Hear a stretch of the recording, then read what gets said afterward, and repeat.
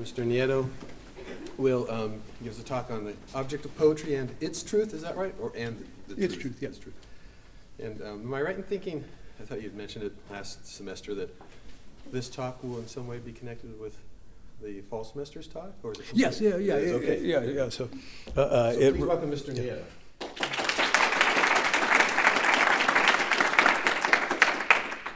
So the things I'm saying arose out of the discussion that occurred after that talk. Also some discussions that happened when we were reading, some of us tutors were reading War by Aristophanes this summer, right? That was War? Peace. Right. Yeah. At least it wasn't War and Peace. Yeah. Also I should say, various observations I've heard throughout my life come into play here. I remember, and often, actually, often the things I think I've heard people, the mistakes I've heard people make about poetry are often very close to what's really right about it. So he's not here, but Thomas Keller once said something that was among the most insightful I've ever heard. He said, when he was a summer program student, he said that he was prepared when he was reading Creon not to, he was prepared for Creon's fall, but he wasn't prepared for Antigone's, or at least Antigone's passion. So he said he saw that this man was headed for disaster, and so he stopped his feelings toward him. And I thought, oh, wow, it was really perceptive to see that, because it seems to me that Antigone is so attractive that it often pulls people away from that. At the same time, I was thinking, that's exactly how not to read poetry, to see the plot and then resist the feeling. And then my beloved mother, who's at first anniversary of her death is coming soon, said to me once, she said, we're talking about scary movies, and I said, they scare me. And she said, they don't scare me. She said, when I was a kid, I realized that Jack and the Beanstalk wasn't real. And I decided I had no more use for that kind of thing.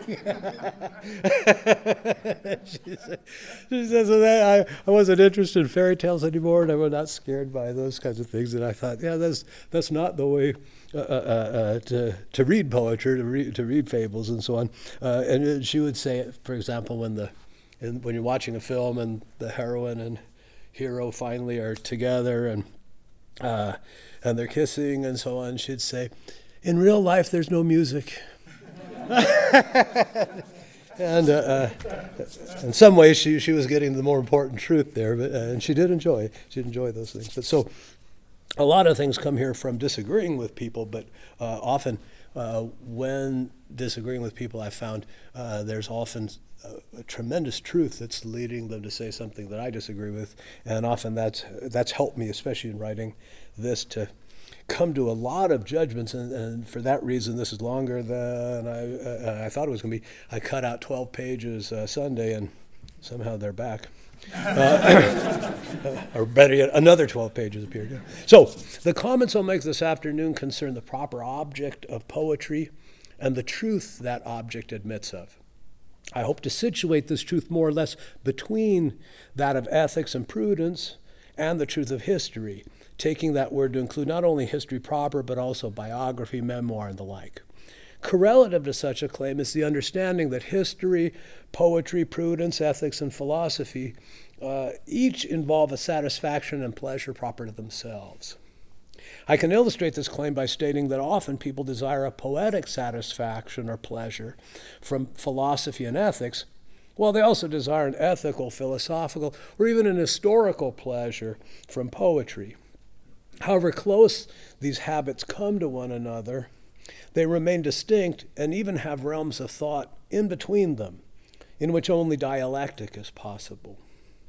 I thereby claim that many kinds of attention fall outside the attention proper to one habit of the soul or another. At the same time, I think it worth note that some people cannot without great difficulty rise to philosophical contemplation of truth.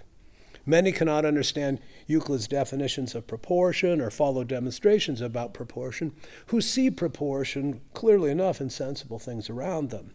They may even see proportion in these things better than a mathematician does. So many, perhaps most men, cannot contemplate moral and spiritual truths in an abstract and universal manner. Nothing I am saying denies that such people justly turn to poetry as a way to glance at such truths more universally and directly than the way they see these things in daily life, though I'm never going to return to that particular question. Okay. But let me immediately state that poetry has no concern with truth according to the strictest sense of that word. I accept as clear something I'll later defend. Aristotle's claim that, quote, speaking truly or falsely does not belong to every sentence, as prayer is a sentence, but not true or false. Let the other sentences be set aside, for the examination of them is more proper to rhetoric and poetry and poetics. While logic concerns speech insofar as it has truth and falsehood as properties, rhetoric and poetry respectively cultivate some utility and pleasure found properly in speech. Again, in his Metaphysics, Aristotle dismisses an argument founded on a line from the poet Simonides with a proverb roughly translated as, "Poets tell many lies." I think the proverb implies a popular recognition that we ought not to take the statements of poets as bearing truth as immediately proportioned to reality. Nonetheless, I think it right that we speak of and seek out the truth proper to poetry, that is to say, the truth of the poetic object, as will be clear in what follows. To make the object of poetry clear, I'll do two things. First, I'll draw upon Aristotle's Poetics to describe the object of tragedy and propose ways that other kinds of poetry share in and fall away from that object. Second, I'll consider the universality of this object. After considering the object of poetry in these two ways, I'll go on to examine what it means to speak of truth or falsehood in attention to its object. In the Poetics, Aristotle clearly holds that tragedy imitates human action as it proceeds from intellect and will and ends in happiness or misery. Thought and character respectively exhibit the intellect and will of the dramatic personages. I emphasize here that character is the moral character in the dramatic person. Aristotle does not use it to name the person as a character in the play. Oedipus is not a character. Oedipus has character. Still, I'll use the word character later to talk about the characters in the play. I tried not to, it's impossible. The change, which is usually from happiness to misery, arises from the thought and character in the best plots, and it's going to be ultimately from their intellect and will in reality, as conforming to reality. But such an action is the object of tragedy only insofar as the imitation causes a movement or catharsis of pity and fear. As Aristotle makes clear, some tragedians bring about this catharsis merely through the presentation of suffering. While he suggests something more sophisticated for the budding poet, he recognizes Homer as surpassing all others, though neither of Homer's epics use the general plot he thinks best. Further, the imitation brings forth movements of these passions insofar as they are pleasurable. While Aristotle distinguishes the poet's work from that of the rhetorician and the set designer, he seems to distinguish this pleasure from everything else proper to the tragedian as the work most proper to him. I will claim as I proceed that this is the most formal of the elements that enter into the poetic object. This pleasure completes the poetic object and generally the object of imitation as such. Even if the object inspires pity and fear, should these passions fail to please us, the tragedian has not succeeded in his work. If a poet fails to use the most effective plot devices, yet evokes in us pleasant feelings of fear and pity toward the dramatic persons, he's achieved his most proper effect. I'll make some broad comments about other parts of poetry and other arts. I'm going to skip this part now. Broad outline. I'm considering literature or poetry, whether verse or prose, as epic, dramatic, lyric, Dramatic would include novels, but not epic novels. I also point out there are things in between those. The lyric ultimately is closely tied to what we think of as lyrics of songs, and it's the part that's closest to music. There are also falling away, there's comedy falling away in a different way, and then different things like fantasy, science fiction. There's a lot of fantasy in the Odyssey. People, I don't know why, people don't tend to notice that. So those things fall away in different ways, and then I make a general claim that tragedy, dramatic poetry, tragedy especially, in some way has all the lower arts in it. And music, painting, dancing, attitude for sculpture and things like that. They all share something in what it can do, but they do their own thing best when they're separated. But I'm not going to read those parts. Let me return to my comments on tragedy and restate those judgments in another way. Through our natural desire for happiness, we bring forth every other desire or appetite we entertain. If we now enjoyed perfect happiness, we would not desire anything other than resting in it. So, through our desire for happiness, we also bring forth all our passions.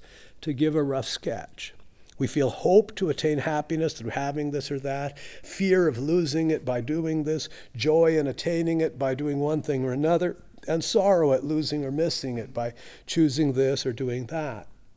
All our sensible passions spring in some way from the apprehension or the illusion that something sensible will be an instrument to our happiness or misery. In our lives, this is a very messy business, and we rarely feel these passions in a pure way and as they bear immediately and directly upon happiness or misery. Above all, we usually experience them before things that some remove from ultimate happiness or misery in circumstances dominated by the need to act. And that is the natural purpose of these passions, to order us according to bodily desires to actions that will make us happy and fend off misery. This point is central to distinguish the objects of the moral life and the objects of the imitative arts, and seeing the good that each leads us to. Though our lives are so messy, we do experience a certain pleasure, however paradoxical, in crying, for example, at times that truly call for it. I merely propose this as an example of a truth that I cannot elaborate upon. Every exercise of passion, in fact, every exercise of every power of the soul that includes some awareness, is pleasant to the extent that the exercise is perfect and complete. Every passion, even pity or fear, is pleasant insofar as we feel that passion toward the right object at the right time, in the right measure, and so on. Tragedy provides that possibility. The poet makes an object that deserves our pity and fear. If well executed, the poet's imitation draws forth pity and fear in a manner proportioned to the hero's desert. We even experience this as a difference between tragedy and comedy. There seems to be no limit to how silly and trivial the comic can be, so long as it is not outright shameful. But if the tragedian wastes our emotions, if he draws out our compassion upon a character who proves undeserving, we rightly feel indignant. He has squandered our emotions. And as an imitation, the poet's work as completed by the passions it arouses, remains an object of contemplation rather than a principle of action. Let me elaborate upon this point. The abstraction of drama from reality is crucial to the pleasure proper to tragedy. I'll mention two ways abstraction serves this pleasure.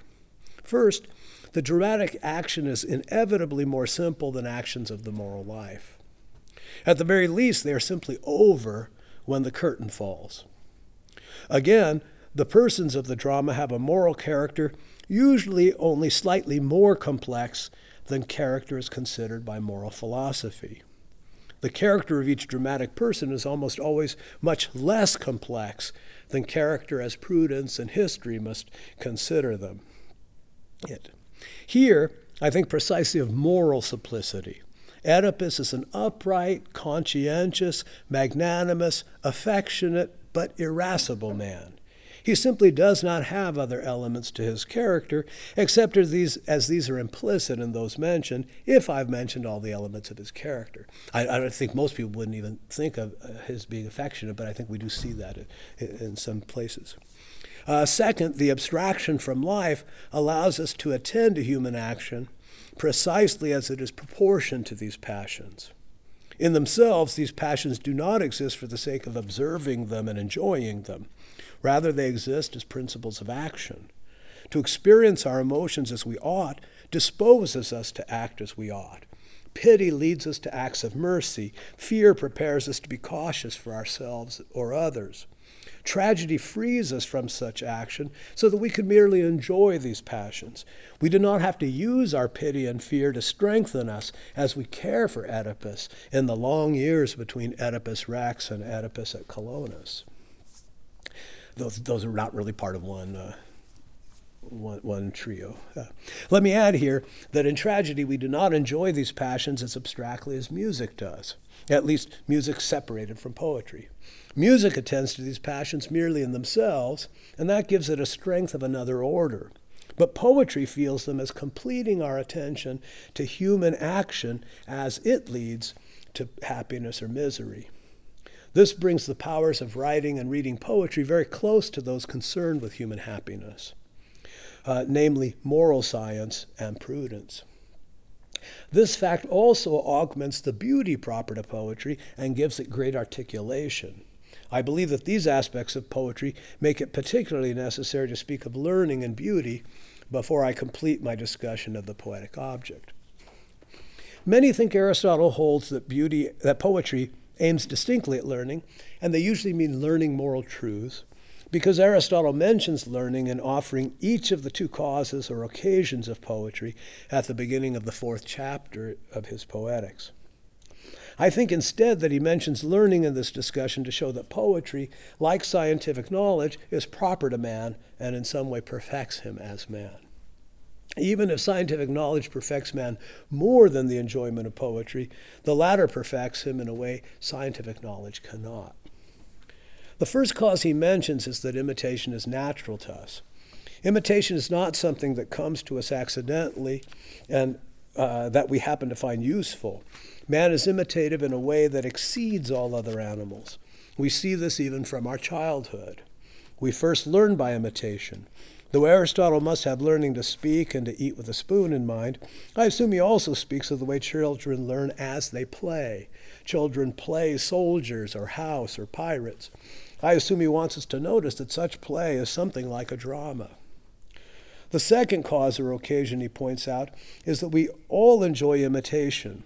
I emphasize the fact that he does not propose that imitation is a kind of learning as the second cause, nor does he propose the fact that learning is pleasant as the second cause. And though he will associate imitation with learning in his explanation of its pleasure, I do not think this is learning except in an extended sense of the word. He offers as a sign of our enjoyment in imitation the fact that we enjoy looking at images even of things we see with pain. He mentions bugs and corpses here. But I assume his sight is set on tragedy, where we enjoy seeing things happen which we would not enjoy if they happened to ourselves, our family, or our friends. In explaining the second cause, Aristotle mentions learning again. He even speaks of syllogizing. We enjoy attention to things because everyone enjoys learning, not just philosophers. I think he brings this up, again, to associate the act of attention to an imitation with an act more distinctly intellectual, what philosophers do.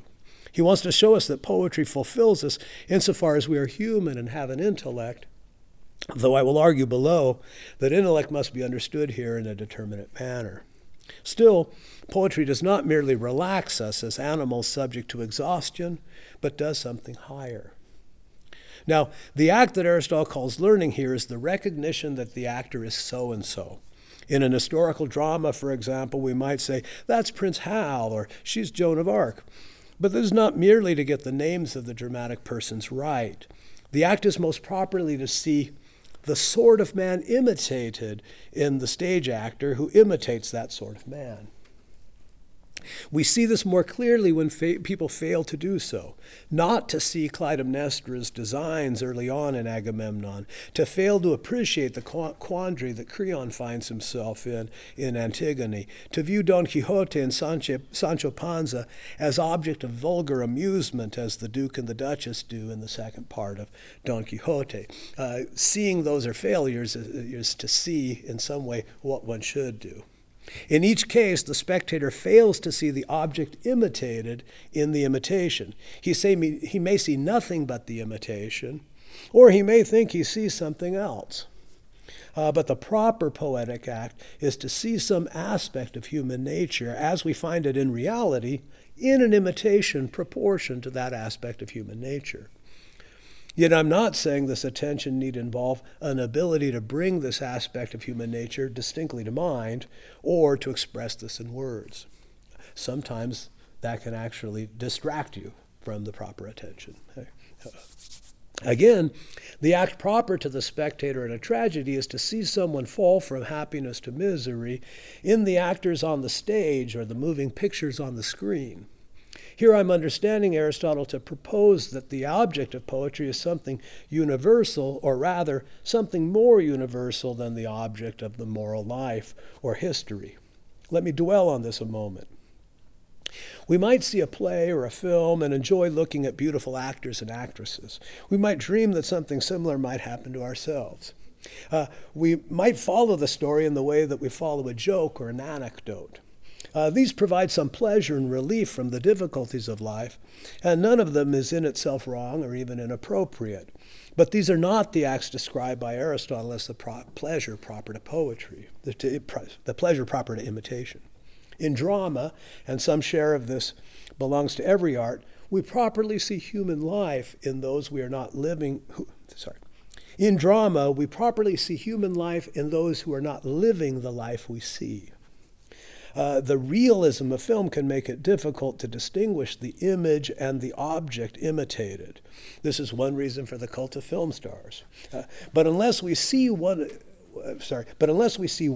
in the other, we do not perform the act that Aristotle calls learning here.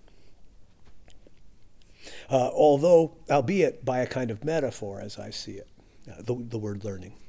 The act proper to poetry is to see human life in actors moving and speaking, or merely in words recited out loud or in imagination. The power to pay attention to things in this way is a cause of poetry, according to Aristotle, because it is pleasant. To sum up, to attend to an imitation of human life that bears the proper order to happiness and misery, precisely as it is an imitation, pleases us because happiness pleases us, while we fear misery and pity the miserable insofar as they do not simply deserve their misery. Later I'll speak more about the truth of poetry. Here I'll make some comments about its beauty. In the Politics, Aristotle considers why music should be part of education.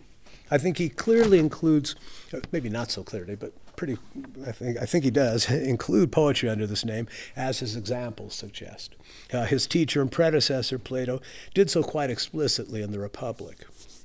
Aristotle mentions three ends of music and by their community of poetry: amusement, education, and the pastime of free men in their leisure.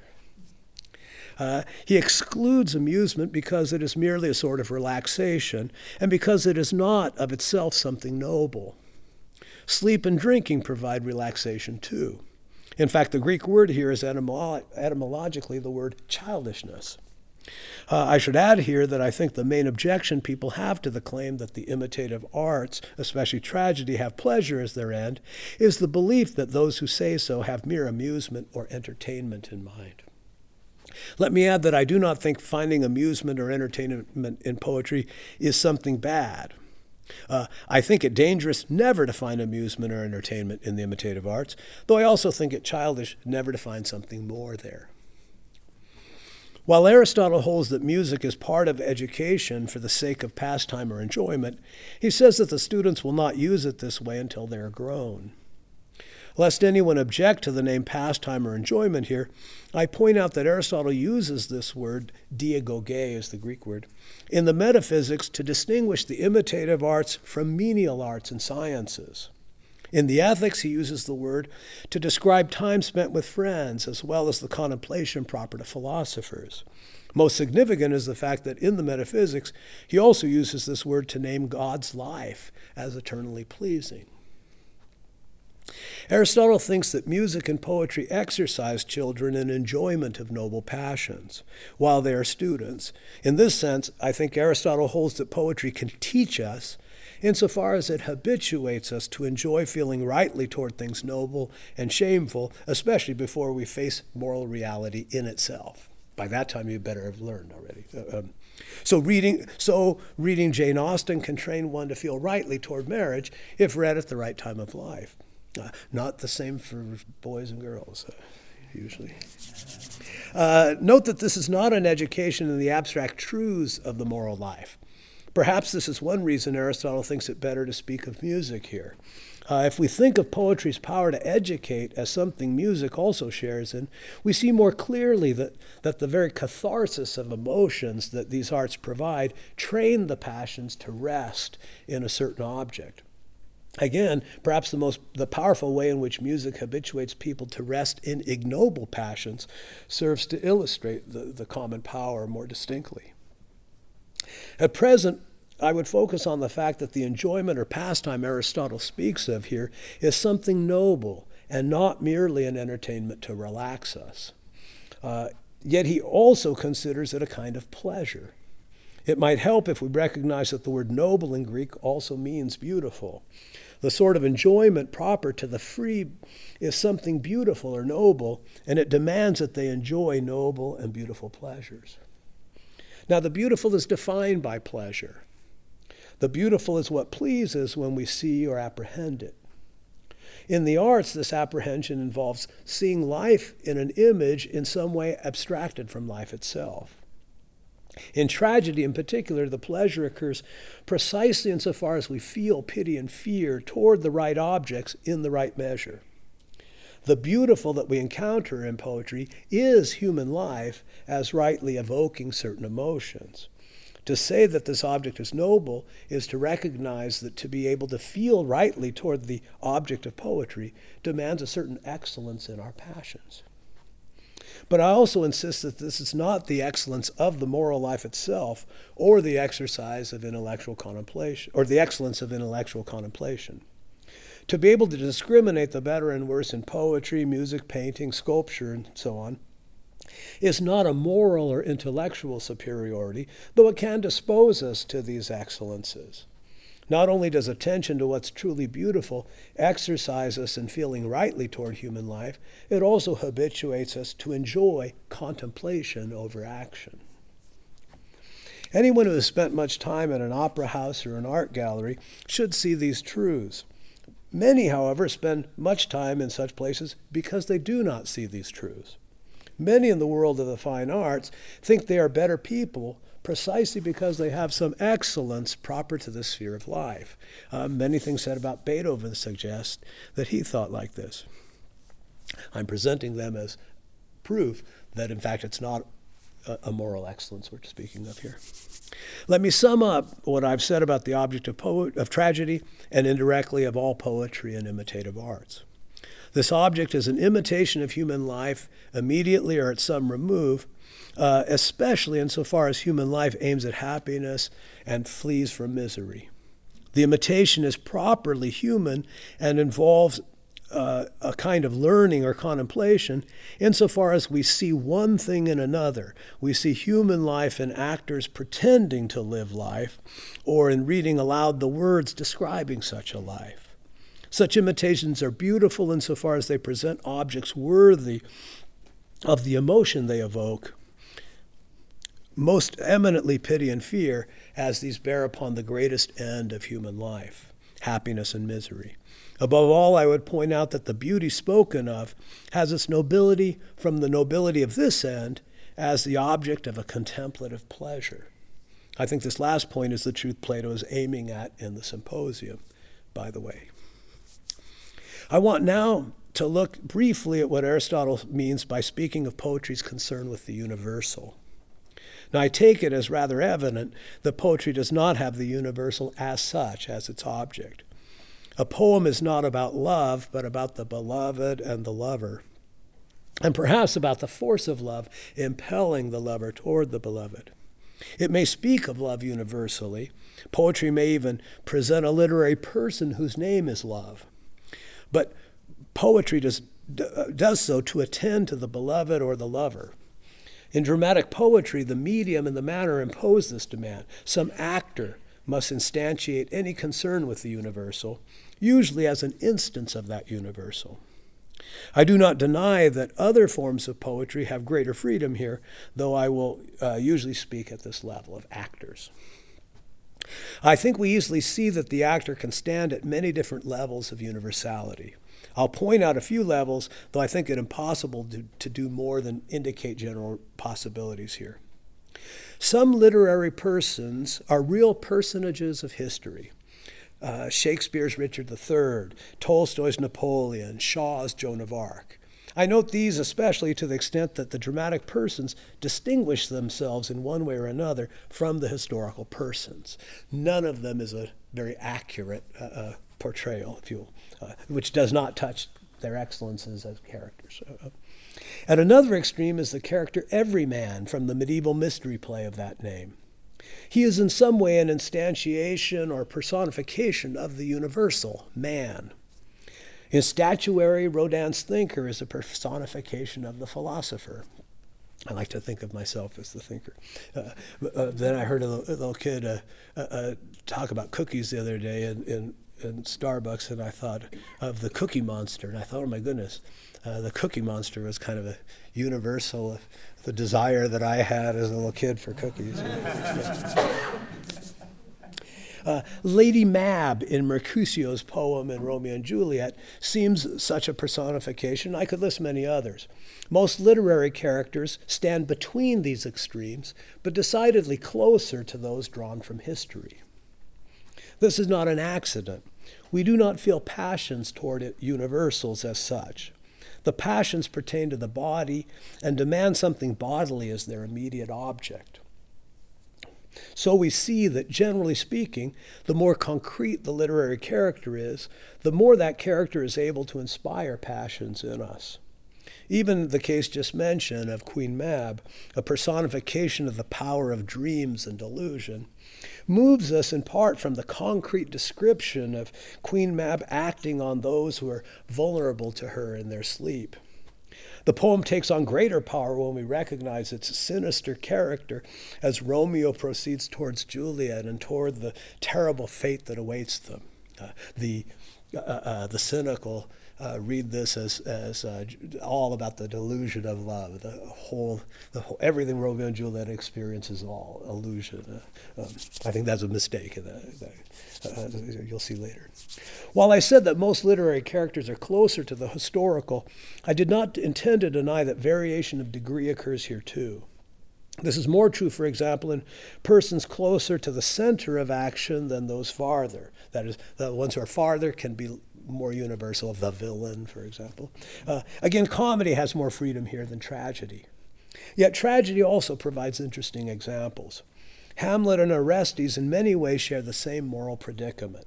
Each is a prince whose father, the king, has been murdered by a close relative associated romantically with the hero's mother. Some supernatural visitation spurs each hero on to avenge his father. At the same time, Hamlet and Orestes are quite distinct as dramatic persons. And Hamlet is more distinctly concrete than Orestes. Yet further, this very distinction allows particular actors to play Hamlet in a variety of ways opposed to one another without destroying the integrity of Shakespeare's dramatic person. And in the end, one can feel much more for Hamlet because of the concreteness of his depiction. I want to make one more observation about the universality of the poetic object before passing on. This is a psychological observation. While the intellect, in the strictest sense of that word, as it names a power proper to the immaterial part of the human soul, is necessary to our attention to the object in poetry, I think that immediate attention to that object does not belong to the intellect in this sense of the word. Rather, a bodily power seated in the brain must be the power that immediately knows the object of poetry. This power bears many names, including intellect. We Aristotelians call it the cogitative power, particular reason, and the passive or corruptible intellect, in distinction from the potential or possible intellect. We recognize it as at least part of the calculative intellect. The neuroscientists call it the prefrontal lobe of the brain. Further, the sensible appetites, what the Greeks called spirit and desire, must also bear immediately upon this object, the poetic object. Pity and fear, as they belong to poetry, are sensible feelings rather than acts of the will. These sensitive powers, seated in bodily organs, must serve our attention to poetry and other imitative arts, precisely because they are imitations existing in sensible media. We do not attend to human life in itself, but in these sensible media. Only a sensitive power can immediately apprehend and respond to such an object. Yet more obvious on the side of the passions, we feel these passions in our body. The contribution of the intellect as such is significant in many ways, but it always ministers. This is an important way in which the imitative arts, even if they stand above the manual arts, do not rise to the order of liberal arts. There, in the liberal arts, we might make something bodily or imaginative, but for the sake of the intellect, not to rest there in the imagination, for example. Having said this, let me add that our use of the cogitative power or calculative intellect and the sensitive appetites in our attention to poetry is more abstract than our use of these powers in history or in the moral life. In some way, the calculative intellect must be at work in all these powers. In history, it works especially with memory and with the records and documents that memorialize our memories. In the moral life, the calculative intellect must size up or judge the singular standing before us as the basis for a prudential judgment of how to act toward that singular. The moral virtues complete the moral act by determining the appetites to move with an intensity proportion to the prudential judgment. In poetry, we do not need to form historical or prudential judgments of sensible individuals. We do, however, need to grasp and understand judgments of things and persons not completely individuated as they enter into the poet's plot. Sometimes the poet clearly expresses such judgments. Sometimes he insinuates them. Sometimes he leaves them hanging. Insofar as we are better at this, we attend to poetry better. But unlike the historian, we do not have to judge what actually happened in the past. Unlike man as such, we do not have to act. This is a significant abstraction of these powers, and this abstraction touches our sensitive appetites as well. I pointed out earlier that this abstraction in our intellectual and emotional attention allows us to enjoy the poetic object, both from its simplicity and from its freedom from action. Let me conclude this section by pointing out in passing that this pleasure imbues the poetic object with artistic beauty. Now I'll turn to the sense in which the poetic object has a truth proper to it. As I stated at the beginning, we do not turn to poetry for truth in at least two ways. We do not take the statements of the narrator or the actor as if they refer to sensible reality. We understand these statements to refer to the imagination. In the imagination, we see human life in the mere pretense of it before us. This is where the cogitative power or calculative intellect judges the object, and this is where the passions enjoy it. Again, we allow the poet to make things up about the sensible world. In the world of poetry, many things we judge universally false, at least in certain orders of truth and falsehood, serve as principles to the story. We admit the Cyclops in the Odyssey and the fairy world of Midsummer Night's Dream with admiration rather than objection. Even Plato admits his objections to the falsehoods in Homer stand against his enjoyment of Homer's poems. He insinuates that. Here the word fiction helps us. Plato did not have such a word, and this led him to judge anything we call fiction false. I think this also led him to judge that some falsehood, what we call the noble lie, is not morally objectionable. In this sense, Aristotle judged that truth and falsehood, as considered by logic, does not belong to poetry. The proverb, "Poets tell lies," suggests that the mind naturally sees this, even if one needs a mind like Plato to begin a more careful consideration. Now, I want to speak about the truth we do or should find in poetry, but I want to establish another limit beyond the one proposed by Aristotle. The limit to truth I'm considering here can take many forms, but I have named them all frames by a metaphor from painting. Someone else suggested that the silence before and after musical performance is a kind of frame, and he also pointed out that the frame is a real part of the painting. It's a real part of the artistic work. I will not say more about the metaphor. I will turn to observe certain limits in poetry, to the truth in poetry under this name frames. In fairy tales, we have some well-known frames. Once upon a time, and they live happily ever after. We hear these phrases separate everything in between from the real world, and in a sense, they do not form part of the story. Instead, they indicate in some way that we must turn to imagination and to what should happen in life and to what should have happened once upon a time. I'll present three more sophisticated examples of this sort of frame. The most clear is the hero's suicide. The suicide of Romeo and Juliet, for example, does not invite us to judge suicide a legitimate moral act. Nor do we grieve that in the end the couple sinned and went to hell. Rather, we take the suicide as expressing the impossibility of happiness without the beloved. Poetry can do this because the dramatic characters and their souls do not exist when the curtain falls. I must point out, however, that suicide is not always a frame in this way. The suicide of Smerdyakov, for example, in The Brothers Karamazov, lies within the novel's plot. It is a moral act illustrative of one side of the Karamazov moral character. The suicide manifests this aspect as something distinct in that Karamazov and latent in the others. Frames do not exist only at the beginning and the end of the work. They can exist within. So Gertrude's exquisite description of Ophelia's death enters Hamlet as a kind of limit to the play's reality. I cannot resist resuscitation of her lines. I might cry. I did earlier. There is a willow grows aslant a brook that shows his hoar leaves in the glassy stream. There, with fantastic garlands, did she come of crowflowers, nettles, daisies, and long purples, that liberal shepherds give a grosser name, but our cold maids do dead men's fingers call them. There on the pendant boughs, her coronet weeds clamoring to hang, an envious sliver broke, when down her weedy trophies and herself fell in the weeping brook. Her clothes spread wide and mermaid-like a while they bore her up, which times she chanted snatches of old tunes, as one incapable of her own distress, or like a creature native and endued unto that element.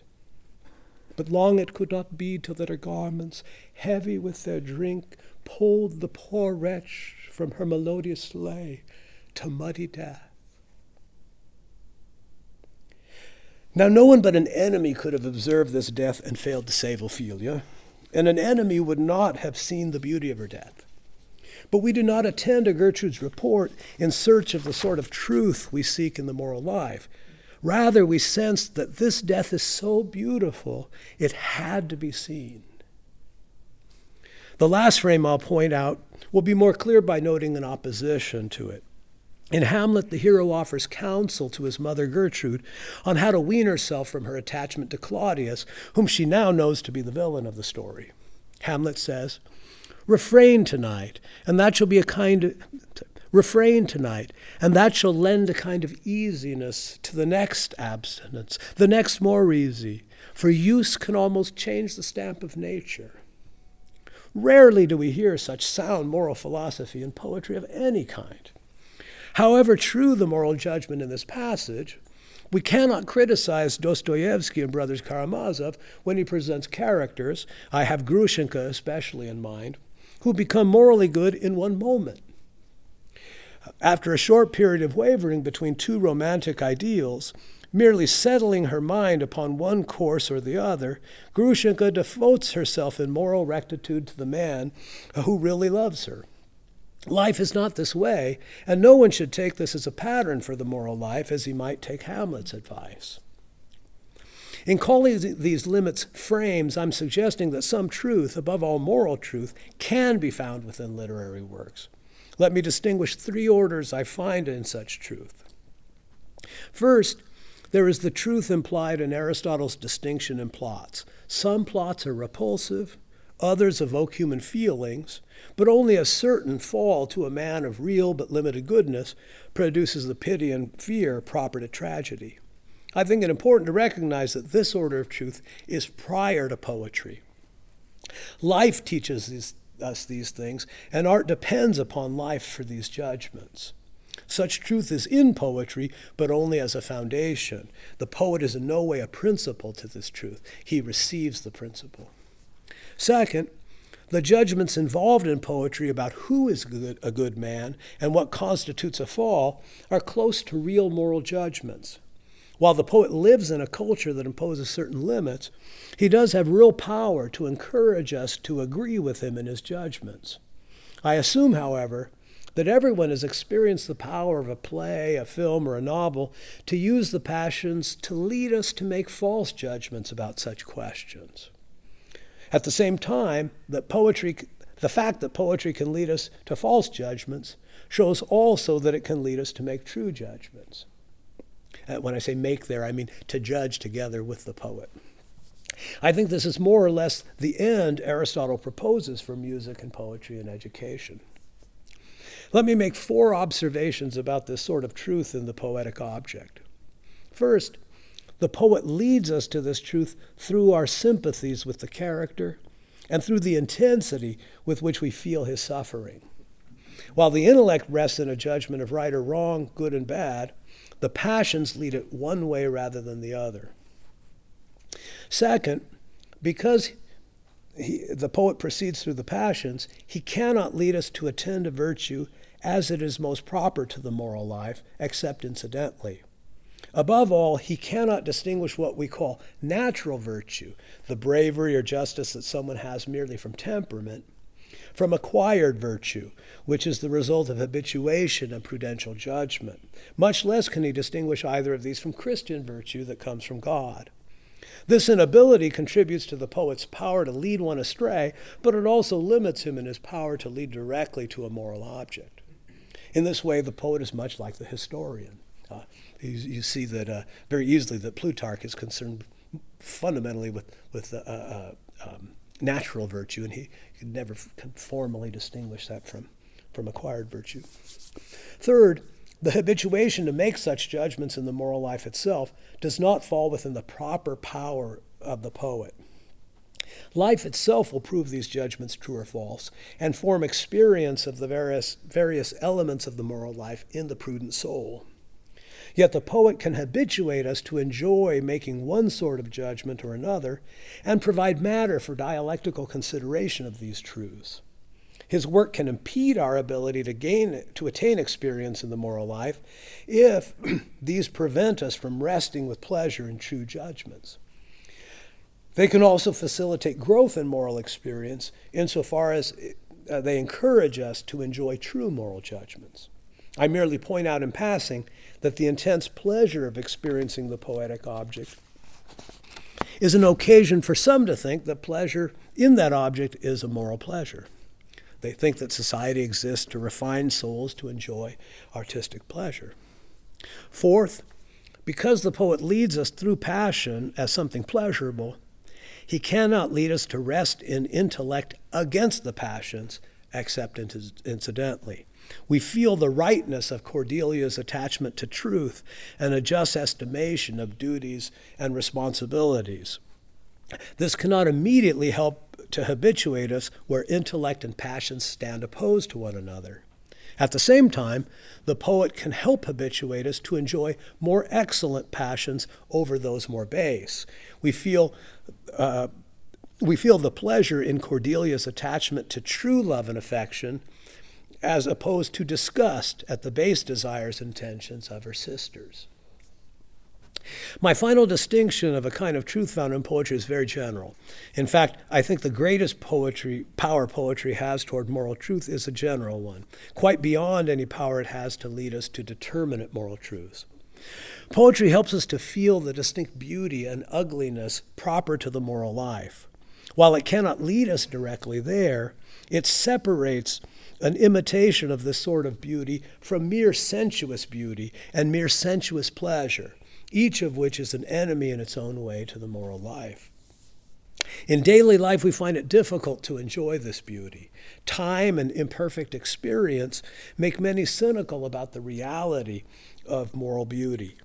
But this temptation to cynicism is itself a temptation in the passions. We fear moral beauty does not exist. We pity ourselves that the real world is morally ugly. Poetry cannot solve this problem, but it does provide both relief and encouragement, and for a very good reason. At the heart of poetry, in our deepest attention to it, we realize, though not abstractly, that the imitation we enjoy is an imitation of real human life. So that's that.